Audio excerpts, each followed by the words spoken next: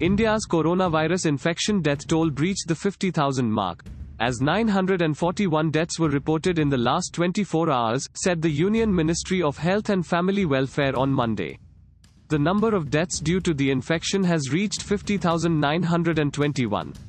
As many as 57,982 coronavirus cases were reported in the last 24 hours across the country, taking India's total coronavirus infection cases to 2,647,664 cases.